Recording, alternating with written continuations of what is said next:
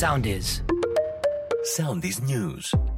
Με την Νικόλ Ποφάντη στη Μάλαγα για τη Σύνοδο της Ευρωπαϊκής Πολιτικής Κοινότητας και του Άτυπου Ευρωπαϊκού Συμβουλίου ο Πρωθυπουργός. Στο τραπέζι μεταναστευτικό και κλιματική κρίση. Την πρώτη του συνάντηση με τους βουλευτές του κόμματος θα έχει σήμερα ο πρόεδρος του ΣΥΡΙΖΑ Στέφανος Κασελάκης, προκειμένου να τους γνωρίσει και να δώσει το στίγμα και την κατεύθυνση για την επόμενη μέρα. Θλίψη έφερε η είδηση του θανάτου του Γιάννη Ιωαννίδη, που έφυγε από τη ζωή σε ηλικία 78 ετών μετά από προβλήματα υγείας. Την Παρασκευή η κηδεία του στη Θεσσαλονίκη. Δεν απέκλεισε το ενδεχόμενο ο Ανδρέας Λοβέρδος είτε να μετακομίσει στη Νέα Δημοκρατία είτε να ιδρύσει νέα πολιτική κίνηση. Νέες διοικήσεις σε όλα τα νοσοκομεία της χώρας μέχρι τις αρχές του 2024 προανήγγειλε ο Μιχάλης Χρυσοχοΐδης. Με δείγματα DNA αναμένεται να ταυτοποιήσουν οι αρχές κάποια από τα θύματα από το τραγικό δυστύχημα με τους 21 νεκρούς στη Βενετία.